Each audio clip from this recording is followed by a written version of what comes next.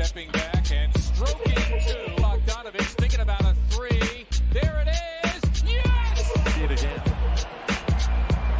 No double team help, and Embiid takes it right to the rack. Embiid, step back, jumper, you bet. There he is again. The Euro step there. Embiid getting Gobert in a fight. Nice feed to Embiid. What's going on, everybody? It is a brand new episode of the Feed to Embiid on a Sunday night. It is just a couple hours away from Game 2 of the NBA Finals. I am Austin Krell. I covered the Sixers, as you know. You can find me on Twitter at NBA Krell. We have another, 4 in a row. Brock is here. Brock Landis, my friend, how are you? I'm good, AK. You know, I always feel bad for the people that don't get to see you because you come with a different look every time. Last time it was the goatee. Now you look like Marco Bellinelli, brother. But I'm happy to be with you. I always love talking basketball. We'll get into the Nick Nurse stuff. But before I watched the press conference, I watched it live and I streamed the live reaction. I was so happy to hear you get a question and get to say your name and state your residence and ask Nick Nurse a question on his first day on the job. Appreciate it. Yeah, it's funny. I came in there, so I was late. I was like a couple minutes late, and it wasn't because I was being lazy. It was because literally I was driving from a million different places, and traffic was just not great at that time. And I was trying to get there. It was just so I was sprinting from my car in like khakis and driving loafers and a button down. I looked like I just come off a golf course or I just sold insurance to somebody. That's how I look. And so I get in there, and I'm like. It's like 80, 85, 90 degrees, and I am panting, like trying to catch my breath. I haven't run full sprint for more than 3 seconds in over a year, probably. So I am sprinting my ass off just to get there, and I am dying, like sitting in my chair, huffing and puffing, trying to get any wind I can. And so when they call on me, and my hands start shaking because I'm trying to breathe and talk at the same time. And I was like, it's a miracle that I even got this question out. And so I introduced myself to him, and he's like, Austin. And I'm like, yeah, that's right. And so got my question in. It was 4 questions that I would have had already been taken by other people. So I had to look down my list a little further. But seems like a nice guy. He has his work cut out for him, that's for sure. Let me ask you this.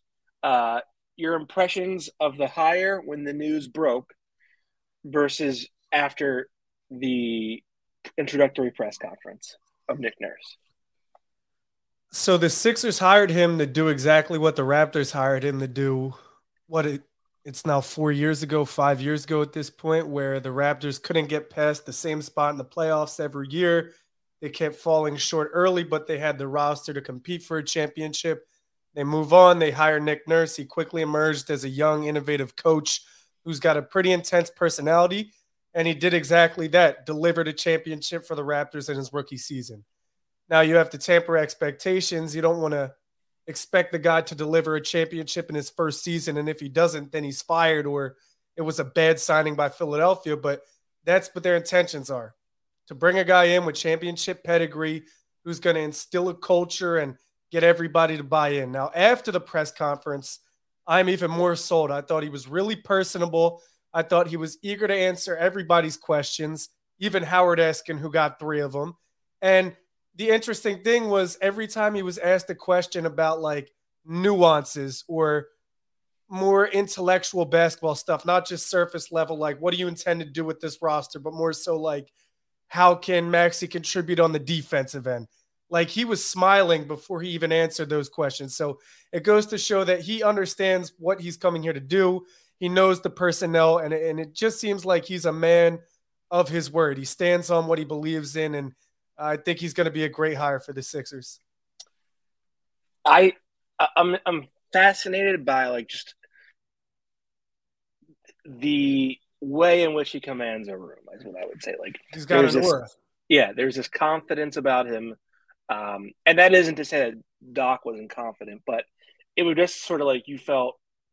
Like this guy was coming in and he knew how to win. He had won before and he was going to show this group how to win. That was kind of the way that I felt about him leaving that press conference.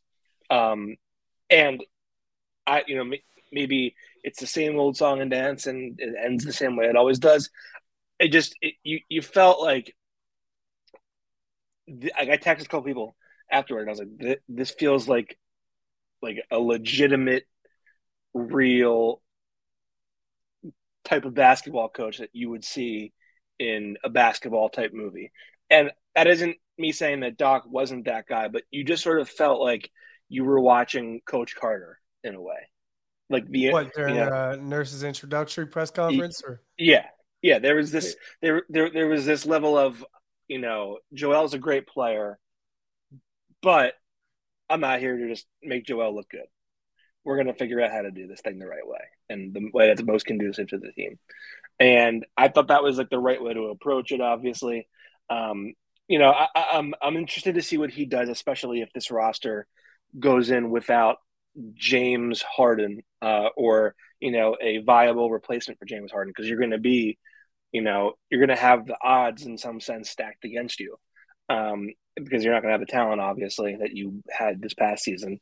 But there are a couple of quotes that it kind of stood out to me, and it intrigued me to watch film on those Raptors team 2018-19, and then I'm going to continue to watch film on those post Kawhi years, because I think there's a lot to learn. But this was in response to my question. This is just a segment of my question. We want to score efficiently. Can we create more possessions than our opponent? Can we take efficient shots, have low turnovers, get on the offensive glass? All those things that make an efficient offense, and it looks different for every team. So he says offensive glass, and obviously low turnovers, efficient shots. So efficient shots means rim and threes. And I think, there is a middle ground to be had there when you have a guy like Joel, who is a mid-range savant. And, he had Kawhi in Toronto, and Kawhi was unbelievable from the mid-range in those playoffs. And so a lot of his work came from the mid-range, especially in isolation. But, low turnovers, it's not exactly a ringing endorsement of James Harden, and offensive glass. I think there are some pieces on the roster that don't fit that mold of an offensive glass eater, the way that like Siakam was in that Toronto series in 2019, or what Kawhi was. Tobias Harris is is a below average rebounder on the offensive glass, especially for a forward. And, how does that fit in? So I already have some questions as to how this is going to work. And then I think we go over to another quote that he has about, Maxey being more of a creator, and, drawing more people than one, and then you're creating for others, making the reads, all those things. And so I think it poses a lot of questions as to how this thing is going to look. I guess, what is currently your vision for how this is going to look in Philly? Well, part of the reason why I was so impressed with the introductory press conference is because there's only so much you can say on your first day of the job in June while the playoffs are still ongoing and you don't know who you're going to war with. I mean, let's be real. A lot of it depends on what happens with Harden. And I'm under the impression that the Sixers are going to do everything in their power to re-sign Harden, but it's going to be up to Harden. And a lot depends on that, because if you don't have Harden, you have to allocate money elsewhere. You have to replace point guard. And the Sixers also, with Harden and Daniel House, had 7 free agents at the beginning of free agency. So regardless of if you re-sign 4, if you let 3 walk, if you let 4 walk, whatever the combination is that come in and go out, you're going to have to replace a handful of players. So I thought he did the best with the hand he was dealt. He didn't say too much as far as scheme, because he doesn't know what scheme he's going to apply.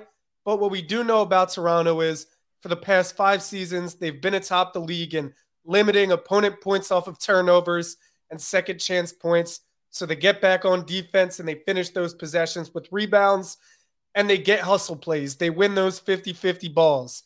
They pressure the ball. There's a ton of great on-ball pressure that you could look at in Toronto from Fred VanVleet, Kyle Lowry in years past from their backcourt. So what we know about Nurse's teams are they pay close attention to detail and they execute. So I think regardless of whatever scheme is, he's going to be able to get more out of these guys in between the margins than Doc was able to, just as far as defense and committing to boxing out and doing the dirty work, things like that.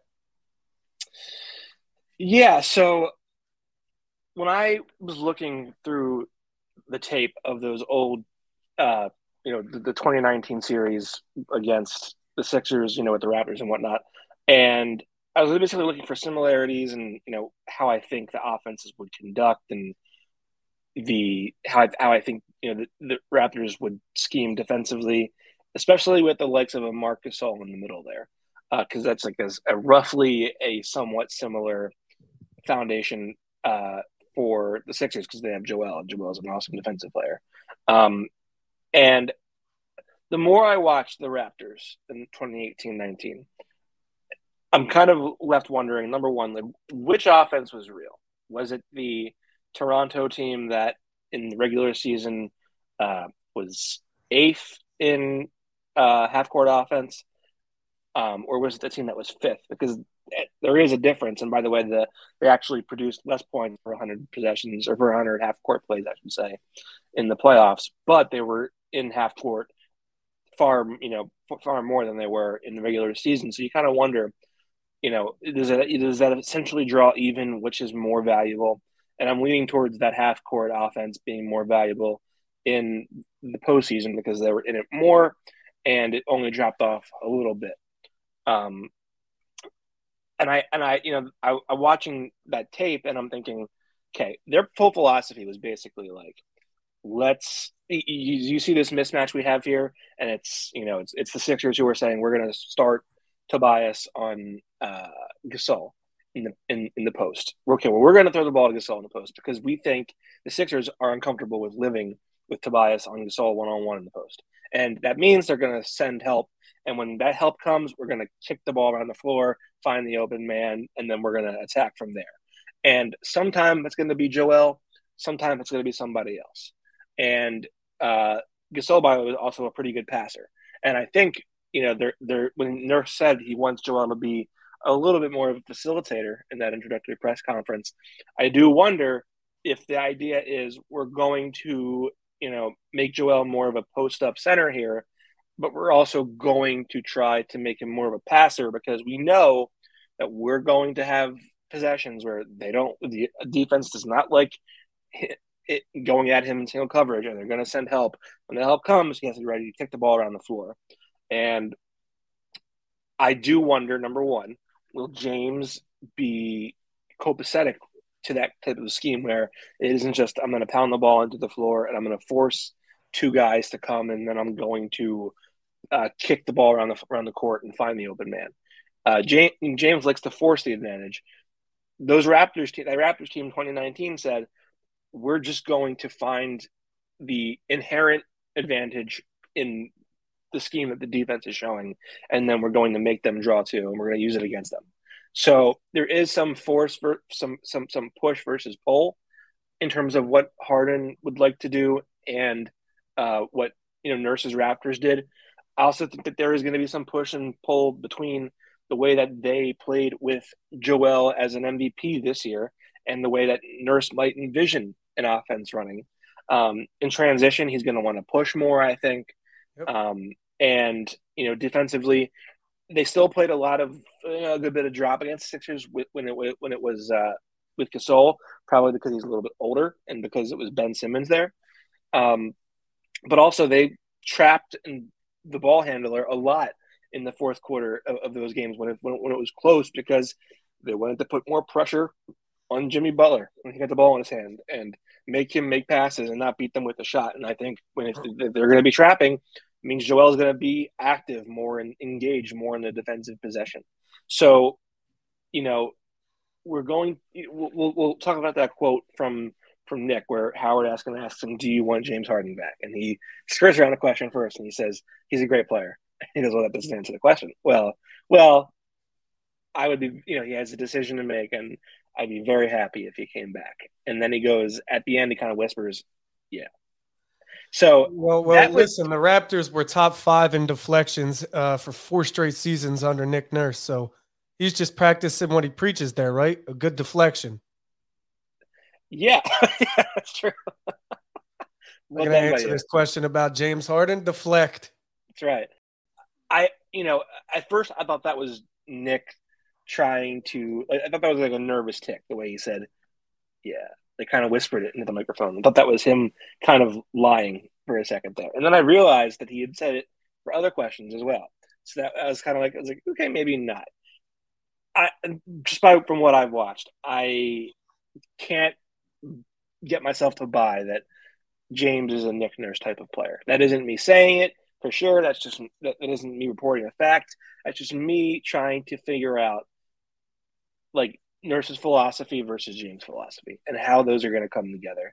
You have one guy who won a championship as a head coach in the not too distant future or past, and you have James, who is formerly an all-world scorer, has been a one-man offense. He is obviously mercurial as an individual. I wonder how that clash is going to work. And if it doesn't work, James has been known to force his way out of situations he doesn't like. It could get ugly. So I do have some concerns. So my thoughts are, you don't want to have a group where there's not cohesion between the players and the coach, right? You look at Denver and their chemistry has been years in the making, but it seems like the guys who are on the court are on the same wavelength as the coach. Now, you don't want Harden to pity sign in Philly. You don't want him to sign here because it's the most money he can make. You want him to sign in Philadelphia because the situation suits him just as well as it suits the Sixers. Now, if Harden does resign, which it probably makes sense because they're not going to be able to replicate his production with the open market value right now. And then, of course, you'd have to explain or explore sign-in trades provided he does one out. But if he does resign, here would be my ask of James, right? You can go out and get 16 buckets. You can go out and get 17 buckets, but he's not above blame because in game 6 and game 7, he wasn't a perfect contributor, right? So you have to find this happy medium. To James, what does the freedom on a basketball court mean? The freedom to be himself on the court mean? And I think that's something you have to ask James, like, what do you expect to do? Because on the Sixers last year under Doc, he was third, most nights third in shots attempted behind Embiid and Maxey. But really, he could have led that. If he came out aggressive early, I mean, he could have taken the most shots on the Sixers. He had the ball in his hands the most because he played point. He deferred a lot, which the Sixers asked him to do. But I'm a little confused on those post-Celtics loss exit interview statements where he said he wants more free to be himself on the court. That's where I would start. What do you envision for yourself? So I think this is where we kind of see an individual who we're like, okay, we're not operating on the same wavelength, if that makes sense. Like, James, you're seeing this of yourself. Everyone else is seeing this. Like, you're not the guy that you were 3 or 4 years ago. That's the reality. And I think he's kind of understood that this season. He definitely made an effort to be a selfless guy and be a facilitator and buy in for the betterment of the team. He also made everybody aware that he was trying to buy in and be selfless and to quote him, see where it gets me is what he said. If that might be ad-libbed very slightly or, whatever, but it's basically roughly what he said. And so I think that there is validity to being unsure whether he and James can get on that same wavelength in terms of philosophy. And, he said he's talked to James, since he got the job, that they're going to meet, one-on-one in person and, figure things out from there if it can work. I was trying to get on a call today to get some intel. I couldn't get in contact today. But I would have liked to go for this podcast just to number one, see is there belief that Nick and James are going to be able to get on the same page? And then, also, because it came out this week, is the Fred VanVleet thing legit? Is there real interest there? What do you make of Fred VanVleet as a fit for this team? Well, let me answer your first question, and then I'll discuss Fred VanVleet. But my thing is, right, if James, after the Celtics series, made those statements and the answer about Doc was not really a bad statement, but it was more of the lack of endorsement for Doc or being passive about Doc. He says, my relationship with them is okay. Within a couple of days, the organization fires Doc Rivers. They open their new head coaching search. Daryl Morey is the general manager. Daniel House obviously picks up his option because he's making close to $5 million, which he probably won't get elsewhere. But the Sixers committed to Harden last year as much as he committed to them. So I don't think the team's commitment is going to change. I think they're doing everything in their power to let him know, hey, we want to commit to you, but it's up to him. Now, for Fred VanVleet's sake, I think the interest is real. You stay in the Eastern Conference, you eject from a situation that's probably going to get ugly unless they hire a new coach. Now, they do have a pretty good core intact, but it seems like they just need a new culture. Pascal Siakam's been involved in trade talks for upwards of 2 seasons now.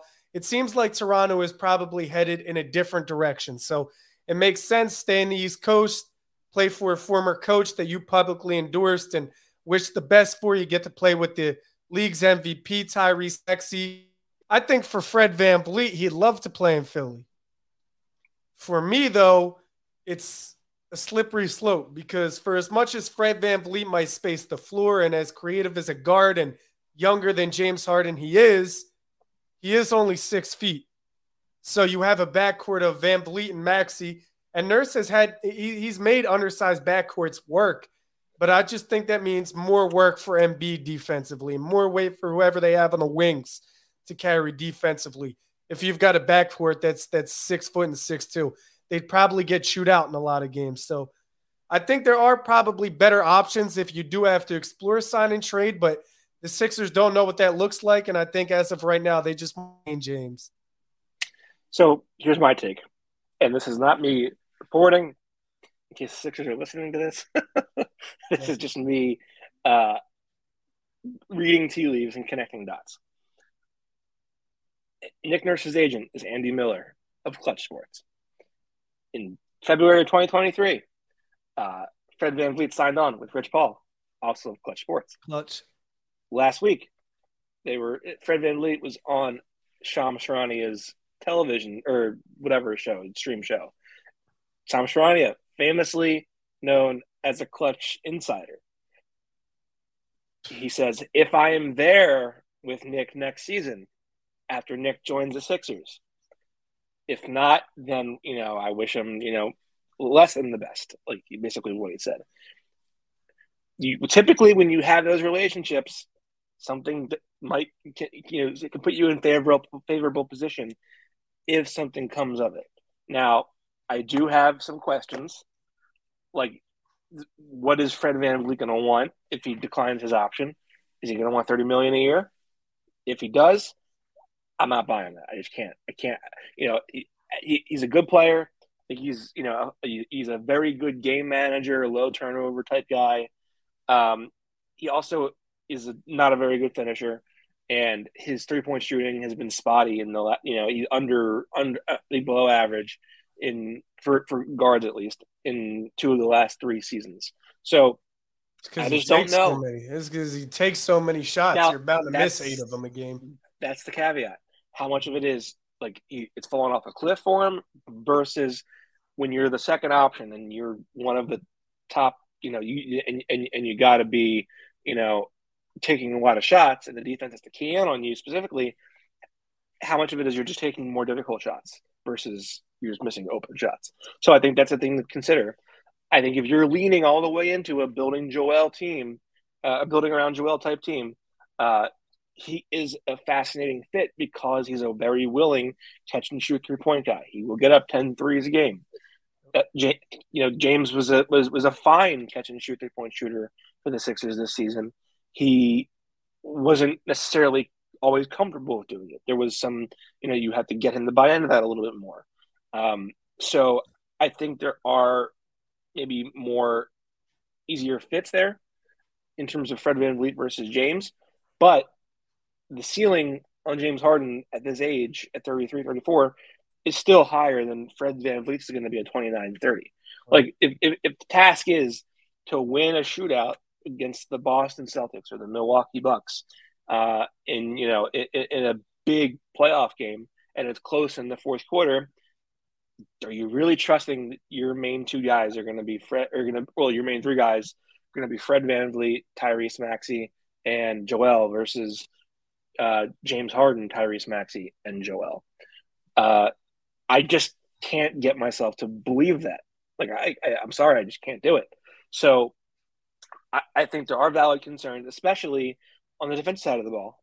Nick Nurse said he likes to impact the ball. He wants small players to impact the ball. Well, Fred VanVleet and Tyrese Maxey are small players. They want to play up and they want to get under you. And those are all, keywords that he used. And Kyle Lowry was very good at that. And that kind of what made Toronto's defense work. Part of why I have questions about whether James will work with Nick Nurse. Can Nick Nurse be okay with James Harden trying to, put some pressure on the ball, but ultimately breaking like a dam? And then suddenly we're in rotation and we got to find, you got to fill in the spots and X out. And, will Nick Nurse be okay with that?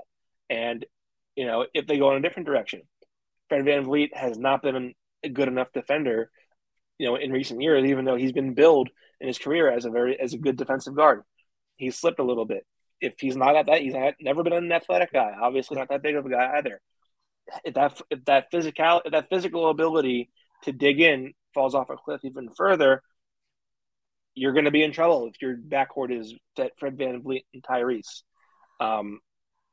I do have some concerns. Obviously, as I've expressed, I have concerns there.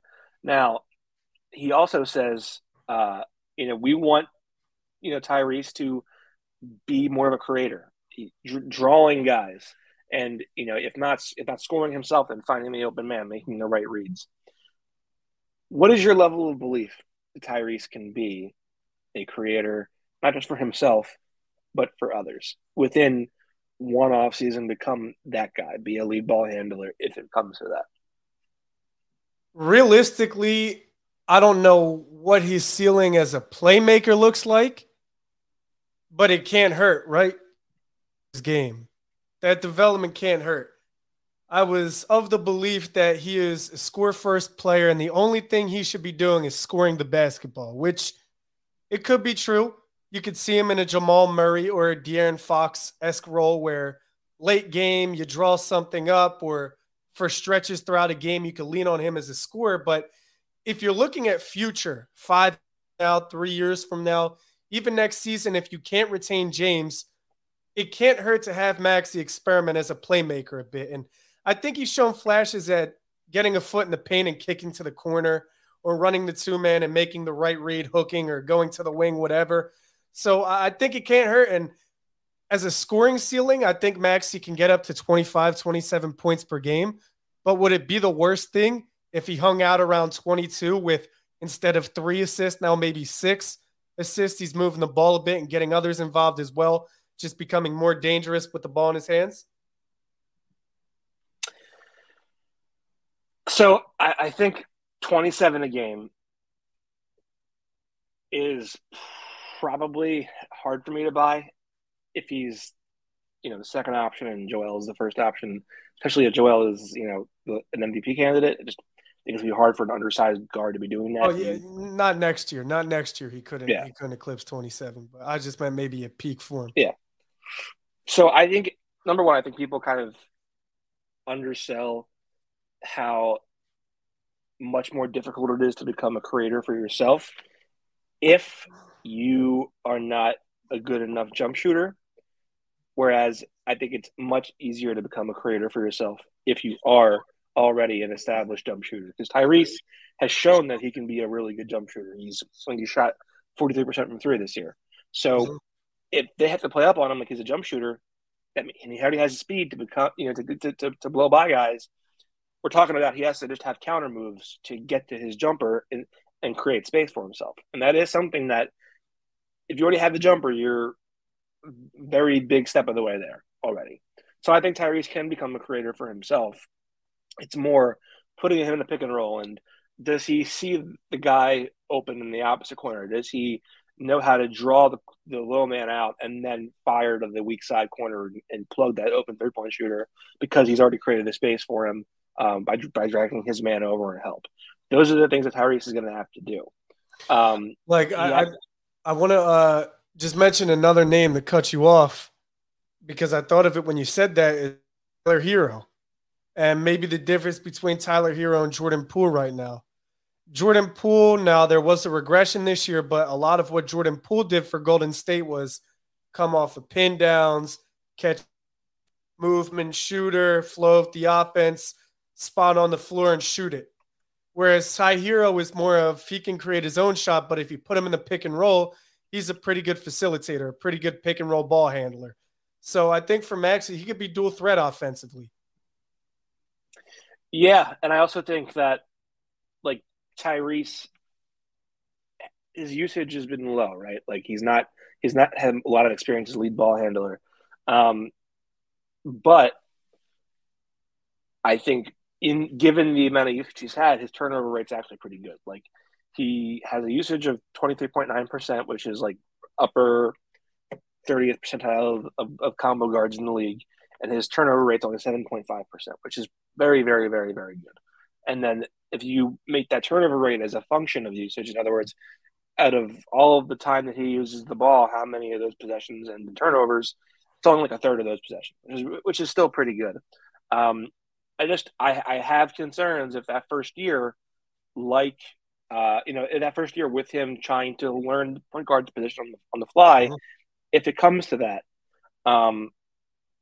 is that going to be like, the Lou Williams year under Eddie Jordan when it was Andre Miller was out and they're like, well, we're just going to give the keys to Lou Will and let him figure it out when he was clearly a shooting guard. Like, he wasn't a point guard, and it showed. I also think that you end up in a spot where, like, look at Boston. And that isn't to say that the Sixers would be the Boston Celtics, but there's a very clear limit to how far your offense can go in the playoffs if you don't have a legit point guard, which the Celtics do not. So I think this is all predicated on James having to come back, and obviously that isn't breaking news to anybody, but I have a lot of questions about how he and Nick Nurse are going to see eye to eye, and if it blows up, I think it could really blow up. What, like if the cohesion isn't there between James Nurse and the group? If James, I think there's a chance that James and Nurse don't get along, and I think there's a chance that Nick and Joel don't get along because really, I don't know that I believe Joel's going to buy into being more of a facilitating center, and this is all me just trying to wrap my head around. Like, okay, you're not just trying to get one star to buy in to a different style of play. You need both of your best players to buy in, and I still think that Nurse was the right hire. Like, I really do. I think he was the best coach available. I think he's going to be a great coach, for this team. I just think that if we are asking ourselves what is more likely to happen, it goes up in smoke or it works, I think I would still lean into it works. But I don't think this is going to be like a small bust. I think if it busts, it's going to be a massive bust. I understand what you're saying. And look, we'll never know what these guys are thinking, and we're not in a position where we can give them advice, right? But if you can try to reason with them, the guy just won his MVP. That's the most flattering accolade you can win in the regular season. All NBA teams, now they're shifting the narrative so you can have an Embiid, Jokic, Giannis on all NBA first team and one guy doesn't get left out and get their feelings hurt, whatever. But as far as personal accolades in the regular season, Embiid check off everything now, with the exception of Defensive Player of the Year. But he's always in contention. So you get your MVP. Now, what's more important? To win more MVPs or to win a championship? And I think Embiid genuinely wants to win a championship. Okay, so let's track what's happened in each of the past 3 failures, 4 failures, whatever. There have been freak injuries, but notably in the playoffs, there's been a regression in Embiid's game. And that regression, you can't just chalk up to, well, he didn't have it. He didn't have legs under him, so the jump shot wasn't falling, whatever. A lot of it comes down to recognizing doubles, putting trust in states so you can kick out of the double team, and those guys around you are going to do the rest. And I think for Embiid, it's as simple as this. Look, you can keep playing the way you want to play, but here's the reality. It doesn't translate this way in the postseason because teams key in on you. They send doubles harder. They prepare more. So the next step for Embiid's game in the postseason is that double recognition and passing, being more of a facilitator. So you can be willing in the regular season, but that needs to translate in the postseason because that's where it matters most. And part of it is you need to surround him with the right guys. You have to do what Milwaukee did and do what Denver did and put the right guys around Embiid who are going to snipe, or like Bruce Brown can bring the ball up, can play off ball. KCP, vocal on the sideline as well as on, like, you got to surround them with the right players. That's part of the battle. But Embiid has to take some accountability as well. Hey, look, in order for us to win in the playoffs, in order for me to advance my resume, I'm going to have to start passing the ball more. I'm going to have to start recognizing passing and contributing without the basketball more on the offensive end. And I want to be very clear. This is not me saying that I think it's a bad hire. I think it's gonna all hell's gonna break loose. I think I think I would lean towards this panning out because Joel is the number one most important player, and he has shown throughout his career a willingness to learn and a willingness to be coachable, and he picks things up quickly. And if he falls in line, that as the leader of the team, that will set the tone for everybody else. And so I think that there is a very strong chance this was the right move. And that's beyond the fact that he was just the best coach in the market. I just think that you have the right, your best players at the right stage of his career where he could buy in to being, to changing the way that he does things and the way that he operates. When I asked my question, and because I had some friends that gave me shit about this for asking it this way, my whole thing is this. Typically, defense takes longer to come together than offense does when you have a new coach. That's historically what happens. And my theory was, given the way that the Sixers went out, and given what I believe was the reason that they went out the way that they did against Celtics, they were going to go for a more offensive overhaul than a defensive overhaul. And so I was wondering, okay, I wonder if Nurse suspects that offense is going to take a little bit longer to come around with as he is integrating what he wants to do with the Sixers. And he kind of said, he gave a couple reasons why offense. He posed the question back to me of, can we do this, that, and the other on offense? And so I think he kind of does believe that offense might take a little bit longer to come around. And as you're going through the early stages of the regular season, and Joel has the pressure of he's the MVP that bar fell over the court in game 6 and 7, in that series, does he kind of struggle to find his footing within this offense? And we're thinking through the style that Nurse wants to play. And then if they do start out slow, does he start to be wearing, being the honest guy that he is in press conferences and kind of wearing the emotions on his sleeve? Nurse has had a history of, airing out the laundry per se to the media before he talks to his players. I do wonder if those things could happen first, and if things do take, if they do trough before they peak a little bit. Does that make sense? Of course.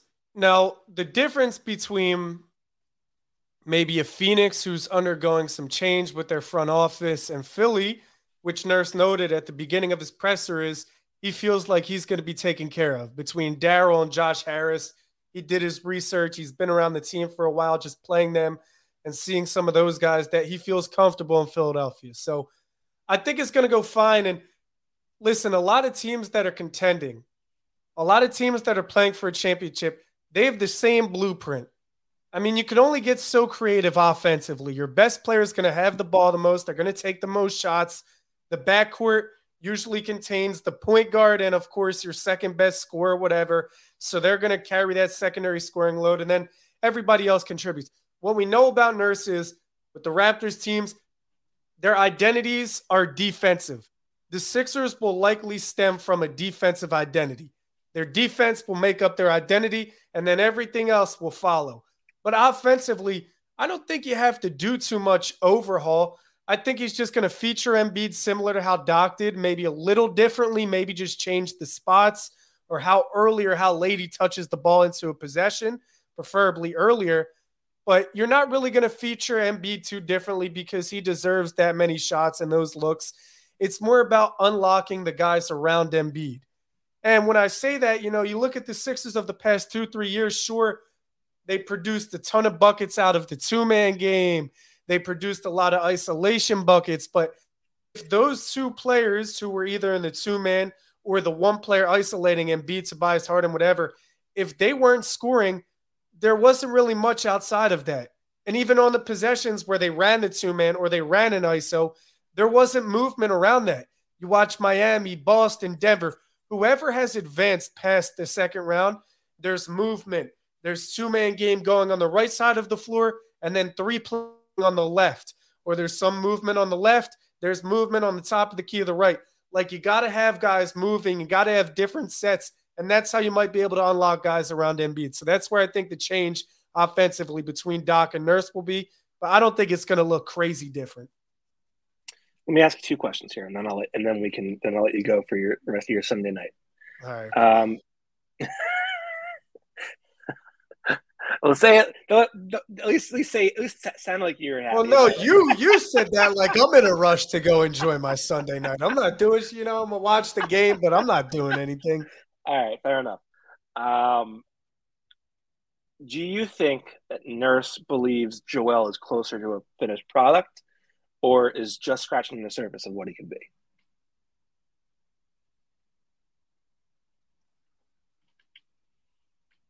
I mean, Doc would say that Embiid had a lot of room to grow, and you've yet to see the best of Embiid, and Embiid will attest to that. So I'm going to go with the latter, that he's just scratching the surface.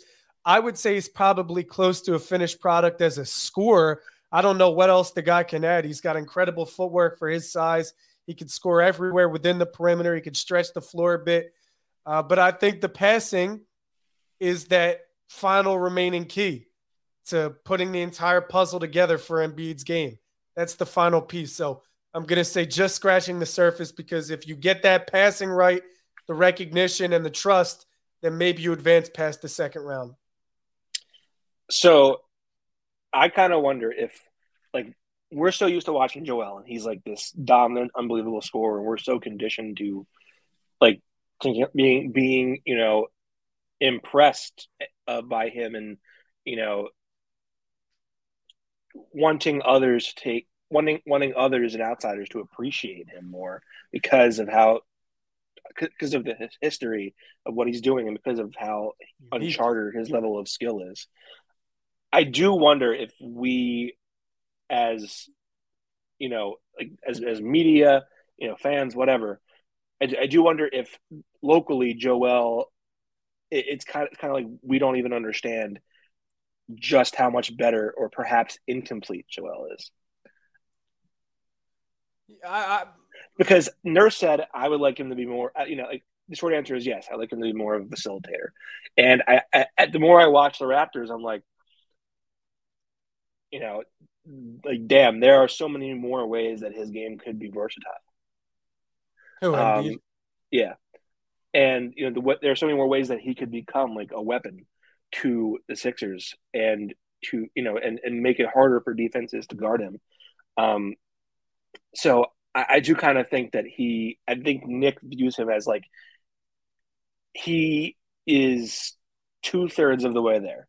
He's an unbelievable scorer. He's an unbelievable defender. And Nurse even said, like, when they asked him about Joel, he mentioned defense first. That's what I noticed. I think Nurse thinks of him like he's a nearly like masterpiece of a defensive player. He's getting there on offense, but I can do more with him. He said he's what do you say? He's a very, very skilled scorer or player. I don't remember. Was it I forget the exact word he used, but okay. It sounded to me like he felt like I'm impressed, but I could be more impressed. You can tweak the tendencies a bit, and to your point, maybe making the Sixers more of a threat based on what he can do offensively. I keep making this comparison because I see it every time I watch Denver. Jokic is more of a point guard than Embiid is. Embiid is more of a score-first player. That's obvious. But on the possessions where Jokic doesn't have the ball, or he starts with the ball and handoffs and screens, whatever, you'll notice he makes the right pass. He makes the right decision almost every time, Jokic. But if he doesn't have the ball and that ball's in the corner, he'll follow the ball. He'll get down into the paint. He'll follow the ball. And then you get an easy look at the basket if he gets the ball back. If not, he's in a good position to rebound, whatever the case may be. So I think for Embiid, yeah, the scoring is unparalleled, and that's why you have to throw the book at a guy like Embiid, because he's just going to overpower every one-on-one matchup, and he's pretty good at overpowering doubles alone as a scorer. But you can't do that in the postseason. You have to pass. And that starts by building good habits in the regular season. So if Nertz gets him more comfortable making reads, like quickly he gets the ball and he's rid of it, as soon as that double comes, not taking so long to read it, and he's maybe more of a dangerous offensive player. My second question is this. I guess it's kind of a statement, kind of a question either way, but how much more of a tactician do you think Nurse is than Doc is, or Doc is? Meaning like the X's and O's. Yeah. That I can't say. What I will say is if you hold a position, if you hold a job for 24 years, you're doing something right. Speaking about Doc, he's well respected. He's been doing this for a long time. Commentators love him. Players opposing on the team he coaches, they all love Doc, right? But the one thing that every player who doesn't play for Doc anymore but speaks to the media about him says is his adjustments, his in-game adjustments aren't on par with what's going on in the game, or maybe it doesn't resonate with the whatever. Where I think the difference is Nurse is probably more of a cutthroat guy. He's probably a little better in the huddle because he's actually going to use some X's and O's, and he's going to try to draw something up that's going to be able to directly impact the game. Whereas Doc seems like more of a motivator. I think the Sixers are going to – I think the fans are going to be like shocked by how much things that they haven't seen before they're going to see now. I think this dude's a freaking surgeon in the way that he prepares. Like the things that the Toronto is doing, they are like they're switching everything. Then wait, no, they're not. They're just going to switch this step up screen from JJ Redick because they don't really care if their worst defenders on Ben Simmons because they don't think he's a perimeter threat. And by the way, that means Kawhi is now on JJ. Like they are so. Those teams were so connected on defense, and I guess. Do you think that the half-court offenses that we've seen from Toronto since Kawhi left, do you think that those are more indicative of Nurse's aptitudes as a tactician, or the one that was Toronto's playoff offense in 2019 when they won? Which do you think is more closely indicative of his mind? It's difficult to say because you have Kawhi Leonard compared to not having Kawhi Leonard. So that's going to be a drastic difference. But I think 4 years without Kawhi, 3 seasons, 4 seasons is more of a body of work.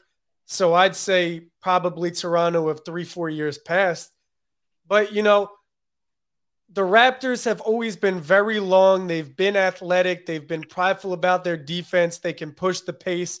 These are things that the Sixers might not align with.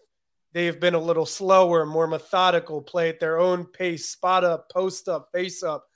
So I can't necessarily say Nurse is going to come in and apply what he did in Toronto to the Sixers personnel. And again, a lot depends on if they have Harden or not. But I do think he's going to do some real creative things, such as running maybe a 2-big lineup. Maybe Paul Reed, if they re-sign him, is out there with Embiid, or maybe he sticks with a small lineup, or maybe he combats the guy here and then there's some off-ball movement. Keens to Embiid. You really don't know, but I do think Nurse is someone who prepares. I think he does his homework, and because of what he's built in Toronto with these teams that they win the hustle plays, they get the loose balls, they limit opponent points off of turnovers and rebounds, they get on the glass. I think the Sixers are going to have a defensive identity first, and then their offense is going to look maybe a little different, but that remains to be seen. I think Nurse's offensive intellect is brilliant in a lot of ways. Like he doesn't just let an advantage go to waste.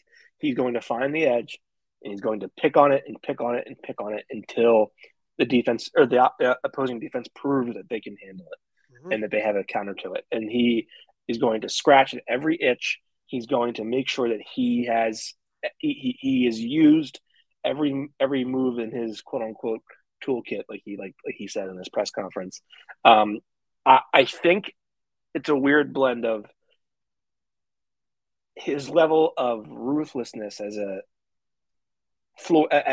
a general and architect of a game plan is more coming to light in 2019.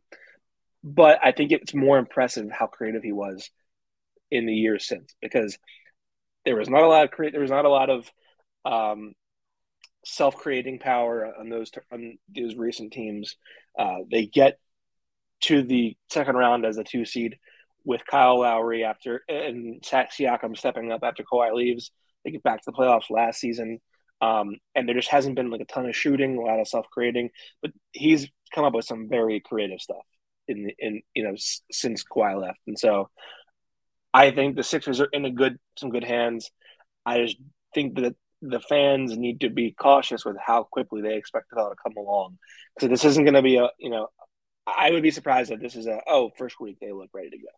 Like, I think it's going to take a lot of, some bumps in the road, some, frustrating losses before they hit their peak later in the season. Brock, what do you got coming up? Streams Monday, Wednesday, Friday on my channel, YouTube, Brock Knows Ball, as well as whatever breakdowns I feel like making. Maybe an Al Horford one, a Markelle Fultz one, visiting some former Sixers players and some eras that we didn't really enjoy living through, but we did. We survived. We made it to this point. So check out the YouTube, Twitter as well, and maybe some stuff on TikTok soon. Krell, I appreciate you as always. He is Brock Landis. You can find him on Twitter at LandisBrock. I am Austin Krell. You can find him on Twitter at NBA Krell. This has been the Feed to Embiid. We'll see you next time, everybody. Embiid stepping back and stroking two. Bogdanovich thinking about a 3. There it is.